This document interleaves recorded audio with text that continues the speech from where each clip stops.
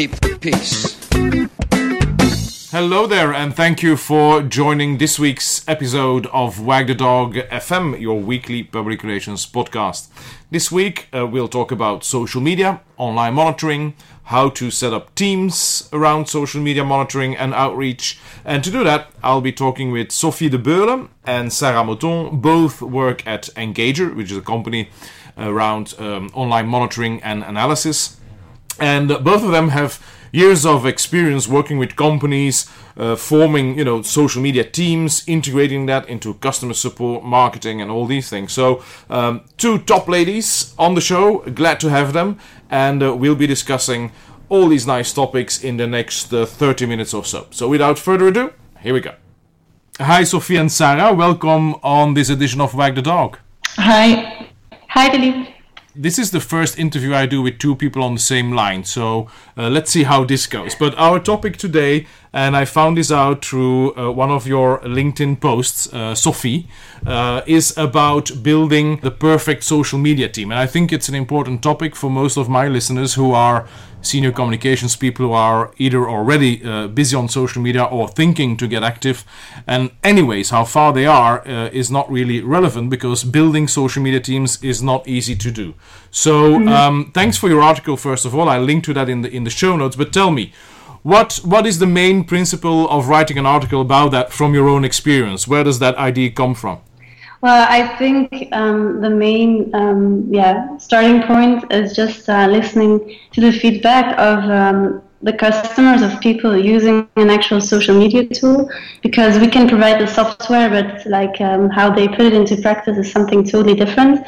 So use cases are extremely relevant, and that's where Sarah comes in, because she's in contact with our customers on a daily basis. And because of social media that is still in an early stage, and that a lot of companies are gradually starting to build a social media team, it is so valuable to talk to them, to talk to the big brands and see how they put it into practice. Sarah, is that really what you see? Is that because you Sofie just made a big quote here? Social media is still in pretty early days for most companies. Is that what you see, Sarah? It depends. It depends on how active the company was before. It has to do with customer service. Is a company very much known to be a good provider of customer service, and I mean by email previously or by phone, they are most likely to adapt really quickly to the social media as a channel for their customer service. If a company hasn't been that active with their customer service before, or it was just a smaller part of the company, and they're starting with social media, they could get blown away because of the massive effect that social media has when you start doing your customer service via social media. So it all depends on how active were they before they start doing it. So we have customers who start off already with a big team, who are pretty much aware of what they want to send out to their customers, how they want to communicate on social, when they want to get alerts and stuff like that. And then we have other customers who are still with a small team, who start off already using the tool, which is quite fine. They can proactively install everything to grow. But what I notice is that when they start on social, they grow very rapidly. So after a while, they're all big teams active on social. So that's how I experience it with my customers. Now, when you talk about teams, and of course the focus of the LinkedIn article of Sofie, the focus was customer support. But one of your first points you make is create a plan for crisis situations and volume peaks. Now, I understand the volume peak side of customer support teams, but the crisis situation planning, that is something that communications people do. Customer support most of the time is only involved afterwards, in the way that when we have a crisis, customer support needs to be able to bear that volume of peaks that we will get. Do you see how do you see that interaction? Do you see that communications people are making that link between crisis planning, external comms, and then the key role, the really important role of customer support in there? Yes, it might be a bit a switch of things, of situations. Now, the crisis plan and how you communicate when you have or when you experience a crisis as a company is, of course, it's made by the management, the marketing team or the communication department who is considering what strategy to use. But being active on social makes the people from the customer care team or the social team the first ones to know when there is a crisis. For example, if there is, you're working for a brand and there is an accident in one of your factories or one of your trucks causes an accident in the highway, people are starting to tweet about that much faster, even before any journalist calls your communication department to ask what happens. So it's no longer, they're not working separately. They need to talk together and work together on social. So the team might pick up on the crisis.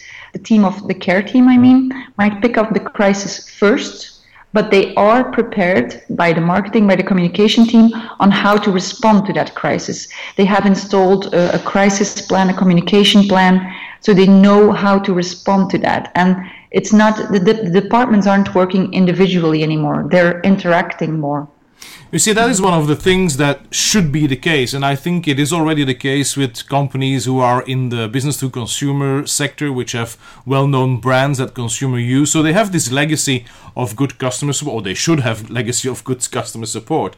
But then I'm thinking about all these B2B companies who, where it's more a B2B kind of situation, and people probably think like, well, it's not, this will not get out, or this will not have an impact, where we see that today, that even in the B2B environment, it does make an impact and it does go viral online once that message is out there. And I think it's a good point that you're making in your article, but in this podcast as well, for a rapprochement, so to say, between the communications department, the PR department, and the customer support teams. Yes, it's really crucial. It is. And like you say, business to business can also still have crises that maybe a crisis in one of the factories, an explosion and something like that. People living around that factory are talking on social about your brand, even if your brand is not a consumer good, but just a provider for factories, for other companies. They're still mentioning you. And I've heard use cases of business-to-business companies that are actually listening on social on what is the general tone that people are asking about this crisis, what are people wondering about, and based on the questions that they pick up on social, they will provide the right information to the public in a message or something. Yeah. Mm-hmm. Okay, so let's be very practical. One of the tips, which kind of tips would you give around, a bit of a planning crisis situations and volume peaks? What are the kind of elements that you would put in there in a tip sheet? Well, we have a few things that they can actually install in Engager, so they can actually sleep on both ears, to say they get a warning when there is a peak of volume. This could be positive, but also, again, negative. So the alert goes out, they can check what's happening, what are they talking about. They can set up all kind of responses. And I mean, this could be sound really cruel, but they can have an answer ready if there are deaths involved, if there is, for instance, food companies that have food poisoning in there, they can have that answer already ready. So when the crisis hits them, they don't need to start thinking exactly on how are we going to write this down. They have already this post that they can, of course, they can edit to make it adjust for the situation, but it's already ready in their software or in the tool. Yeah, and also beyond your social media tool, we think it's also very valuable to use other means of communication, like creating a status page you can direct your customers to with relevant, up-to-date information. So it's not just about, it's just about proactively communicating and informing your customers and actively passing on feedback you get from your company internally and posting it on a status page, because in those crisis situations, it's very key to pass on information quickly in order to improve customer sentiment. So let me just tell you, because I know you do not have a background in public relations or in crisis comms, but what you might find cruel is very good basic crisis preparedness. All those, what you call canned responses, we call reactive statements, all these things should be prepared. In many companies, they are as well. So don't think it's cruel. It is good best practice in crisis communications. And probably what you call a status page is probably a page on what we would call then a dark site or a crisis site, which is, again, should be prepared before anything happens. It should be a status page which is already pre-prepared. You fill in the gaps when things happen and you use it as your single central communications page or website in the case of a crisis. So, ladies, no problem with being cruel or not. It's not cruel. It's good. It's good. Okay. Great. You also have a point on delegating. I think that's an interesting one. Give every team member their own responsibilities. I think it's so crucial, but you describe it very well. So can you elaborate on that? Yeah, so it's really key to capitalize on your employees' individual strengths, which means that, for example, there is one person that's responsible for replying to messages in Chinese or in English, and it's really key to capitalize on these things because in a crisis situation, it's just important to have the right people responsible for quickly passing on information and quickly determining the context of a mention of a message, what it is exactly about, and being able to closely evaluate what people are talking about, adding tags to those mentions to provide this context to a specific message. So what you're normally saying, or what you're saying, what I'm understanding at least, is that, each and every employee, at least in the context of a social media team, has a specific role and can be used according to his or her skills, which is a bit untraditional in the way that normally crisis communications teams or crisis management teams are very well structured, very strictly organized, very much based on control, while here you are saying that first of all, and I completely agree with that, is that the customer team has a role to play, but also every single individual according to his or her skills. One thing that you mentioned is Chinese, so the language issue. Have you seen that happening? Because I've been discussing that with clients who say, well, we centrally organize this in the headquarters. Yes, but if something happens in China, well, there's no one in headquarters who speaks Chinese. So how will you handle that? Well, what we see is that the advantage that people are using, what they're worldwide, they're in their countries. Some persons working in China, some persons working in UK, but they are working together on social. So what we see is that they have an active chat window, so they can communicate no matter where they are in the world. And you divide, like we said, you divide the workflow according to skills that people have, so that if the crisis is based in China, via chat and other kind of options that you have of assigning jobs to another colleague, you can actually divide the workflow to that person who has the skill to deal with the crisis in China, and not, think that the person in Italy is going to solve it. Again, with the alerts and how you set them up, you trigger them so that the person in China is triggered by a crisis in China and not the person in Italy, unless he's willing to wake up in the middle of the night when something's happening. Yeah. Now, another point that you're making is, establishing clear goals and streamlining the use of an online monitoring tool and also engagement tool, of course. So, what is there the things that you would advise to organizations who have that kind of setup? Well, it's important that when you use a social media tool that things don't get messy and that you just establish clear guidelines on how you, for example, not only just engagement, not only just replying, but also how you organize a tool. For example, that's where user roles come in, so that you assign certain responsibilities to people and that you that when you use a tool that nothing gets overlooked, and that you're making sure that you manage the expectations of your social media team members, and that they can follow up on the goals that they have in order to be successful at what they do. Yeah, one of the things that I think is so valuable on social media, which is really the let's say everybody talks always about the return on investment. For me, one of the things that is so crucial is exactly that feedback that you get from the market through your clients or through influencers or through constituents through social media channels. And that is exactly the thing I think that is so crucial to understand that feedback and use it as well. I see you've mentioned that as well in your article. So again, we're on the same line here. But do you see that happening in companies where, you know, it's not only listening and watching out for a crisis, but also taking feedback, taking that inside the organization, maybe changing some things in the organization? Do you see that happening? Yes, we have examples of, for instance, companies that do transportations, public transportations, and they, like maybe a technical term, they tag the mentions. So what they do is they're going to identify what is this mention about. Does this have something to do with buying your ticket? Does this have something of your trip where the car's dirty? Or was it something that you had experienced after your trip? So what they are doing is, for each moment, from the moment you go online, you buy your ticket, until you're home or on the place where you want to be, they can identify a mention. For instance, one of the customers noticed that there were a lot of mentions that handled about buying an online ticket and how the website was not really clear on how to buy the ticket. So what happened is there was a lot of posts on Twitter, Facebook mentioning these issues.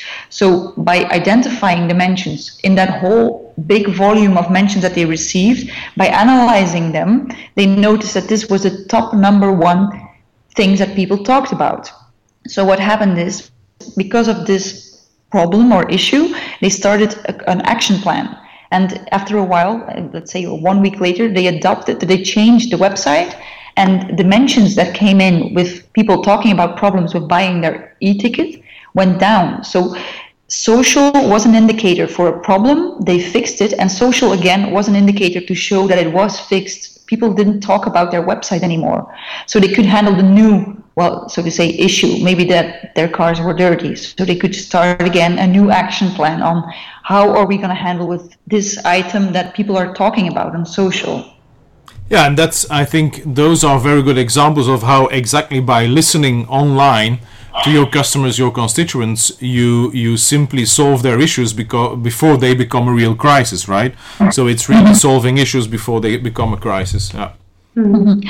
Another example, of course, is not only to respond when people are talking about problems that they experience, but to start engaging and talking to your customers who are spreading, like we say, they spread the love for your company. Mm-hmm. So people who are big fans of your company, who are talking about it in a very positive way, you thank them for their response, for the way they are talking about your brand. So I think is like the next step that is going to become more and more important in social, not only to focus on the negative parts, but to have like part of your team, part of your people or people trained how do we respond to our fans, to people who are really publicly open on social, a fan of our brand, and what are we going to do with those people?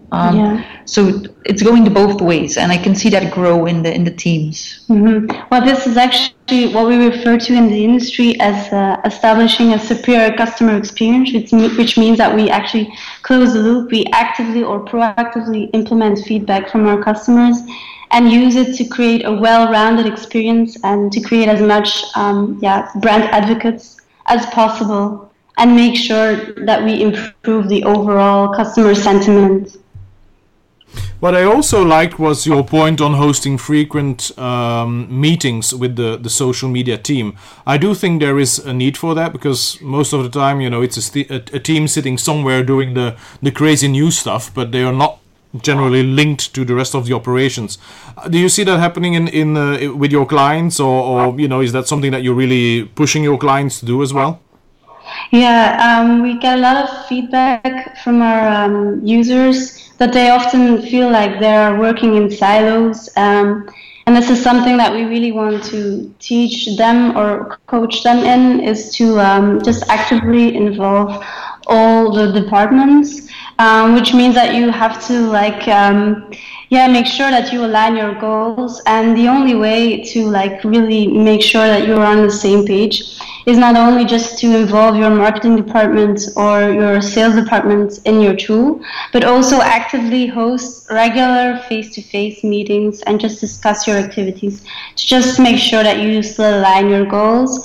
And for example, an example of a meeting that you can host on a frequent basis is to sit together with your marketing team on a frequent basis, on a monthly basis, let's say, and discuss what campaigns are coming up, and like make sure that you know when there's going to be buzz. So for example, maybe in September 10th, you're going to launch a new campaign, and then you make sure that your customer care team is prepared as well. For example, when they receive mentions in their inbox about the specific campaign, that they can easily pass it on to the marketing department, who's a lot more up to date on how to answer these questions. But it's just to make sure that you involve every member in your team, not only in your social media team, but also in your entire company, because this is something that's like almost that's so forgotten, that it's social media is not just a part of the marketing or customer service team. It should be embedded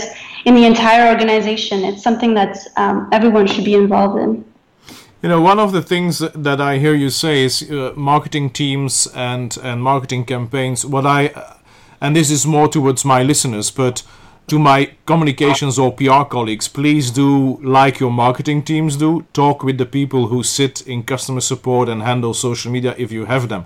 What I see is that corporate communications is still very much siloed and sitting in a department which is, of course, busy with very important stuff. But at the same time, if you have a customer support team handling social media, you should proactively, PR people should proactively brief them on potential issues arising, on stakeholder changes, and vice versa as well. So it's definitely a good idea to have those open channels with those people who handle social media day in, day out. Sofie or Sarah, what are the main challenges that you see with clients around social media in general? What are the big things that are keeping companies back, or what they struggle with? If you would make a top 1 or top 3 list, what would be those channels that you see around social media in general with your clients? Well, I think a big challenge is for the companies that are not active yet to start being active. They don't know. Well, it's hard to predict what the effect is going to be. So they can say, we're going to start small, but you never know on social how fast things can grow or get bigger. So they need to be prepared that they have a backup plan or extra people to start working with them. And that's actually what scares companies away of starting to be active on social, just because they don't know what box are we going to open? What is going to happen? So that is a challenge that they have. And another challenge is, of course, trusting the people that you have on your team, that they are handling your customer care, your marketing in the right way, that you can trust them to work independently, to reply to your customers, that you train them, which is, of course, also very important, the tone of voice should be the one that your company wants to send out. So they really need to have a very good preparation for new people on the team, and that's sometimes also a thing that they are a bit afraid of. Like, how do we prepare the people? How do we make sure that the team members know what they're going to do on social and that they are going to do it within the strategy of the company? So those are like two things. One side, the companies that still have to get started, and the other side, companies that, even though they're very active on social, they have to keep training their people and keep them up to date with new information, and especially the new people who join the team also should get a good guidance on how to communicate on social. I don't know, Sofie, if you want to add something. Well, I'm not sure if you're going to agree with me, Sarah, but I think that it's also something that companies might struggle with a lot, that it's tracking the relevant data, and that they should that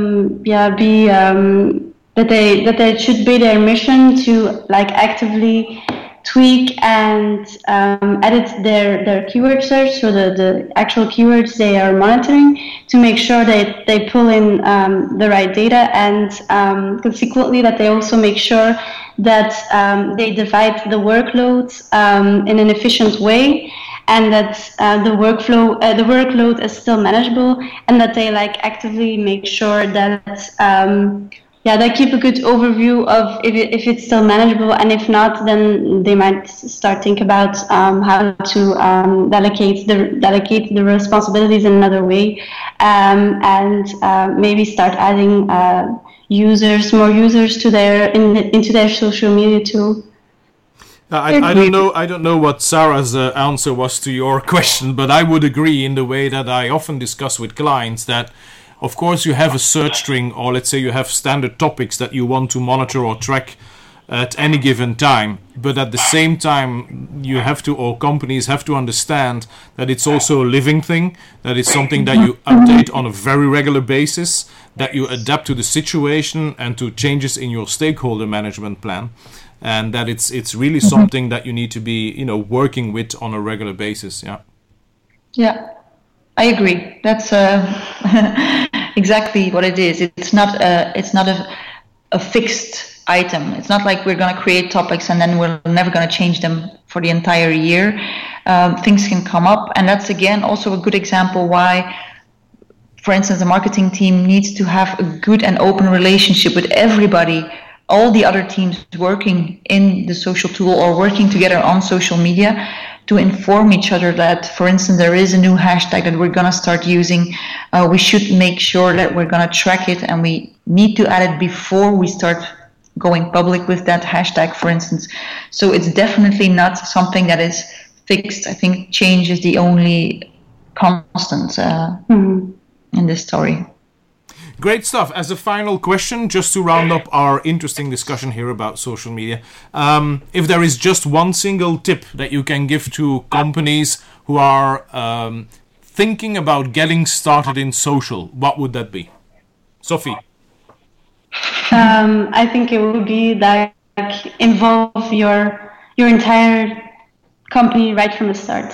And just say, hey, this is what we want to achieve. These are our goals. Be as transparent as possible in order for everyone to feel involved. We see a lot of companies that, for example, use their former employees or use their employees as a new member of the social media team. So it's important to help everyone feel involved. That's my final tip.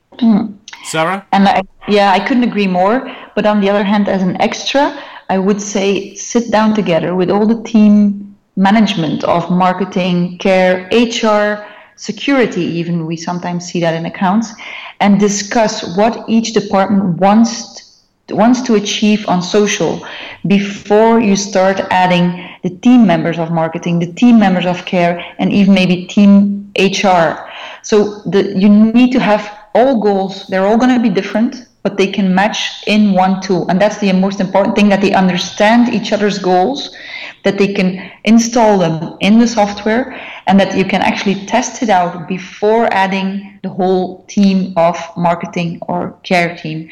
Because you don't want to have 40, 50 people in the tool and then deciding, so what rights are we going to give the people? So before you tell people that they're going to be added on a social media team, have an agreement on a certain management level on what are the roles going to be for those people. Great stuff, ladies. It was a pleasure having you on board at Wag the Dog FM. Thank you for the time you took to be on the show.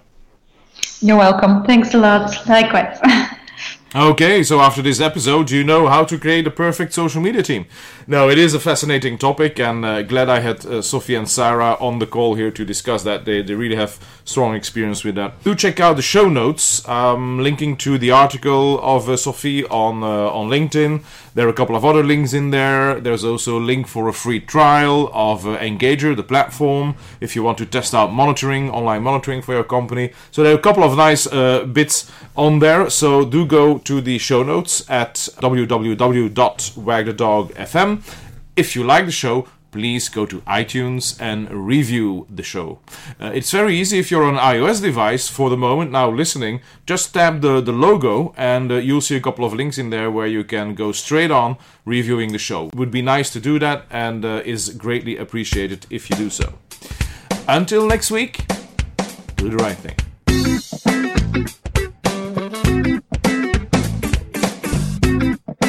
Keep the peace.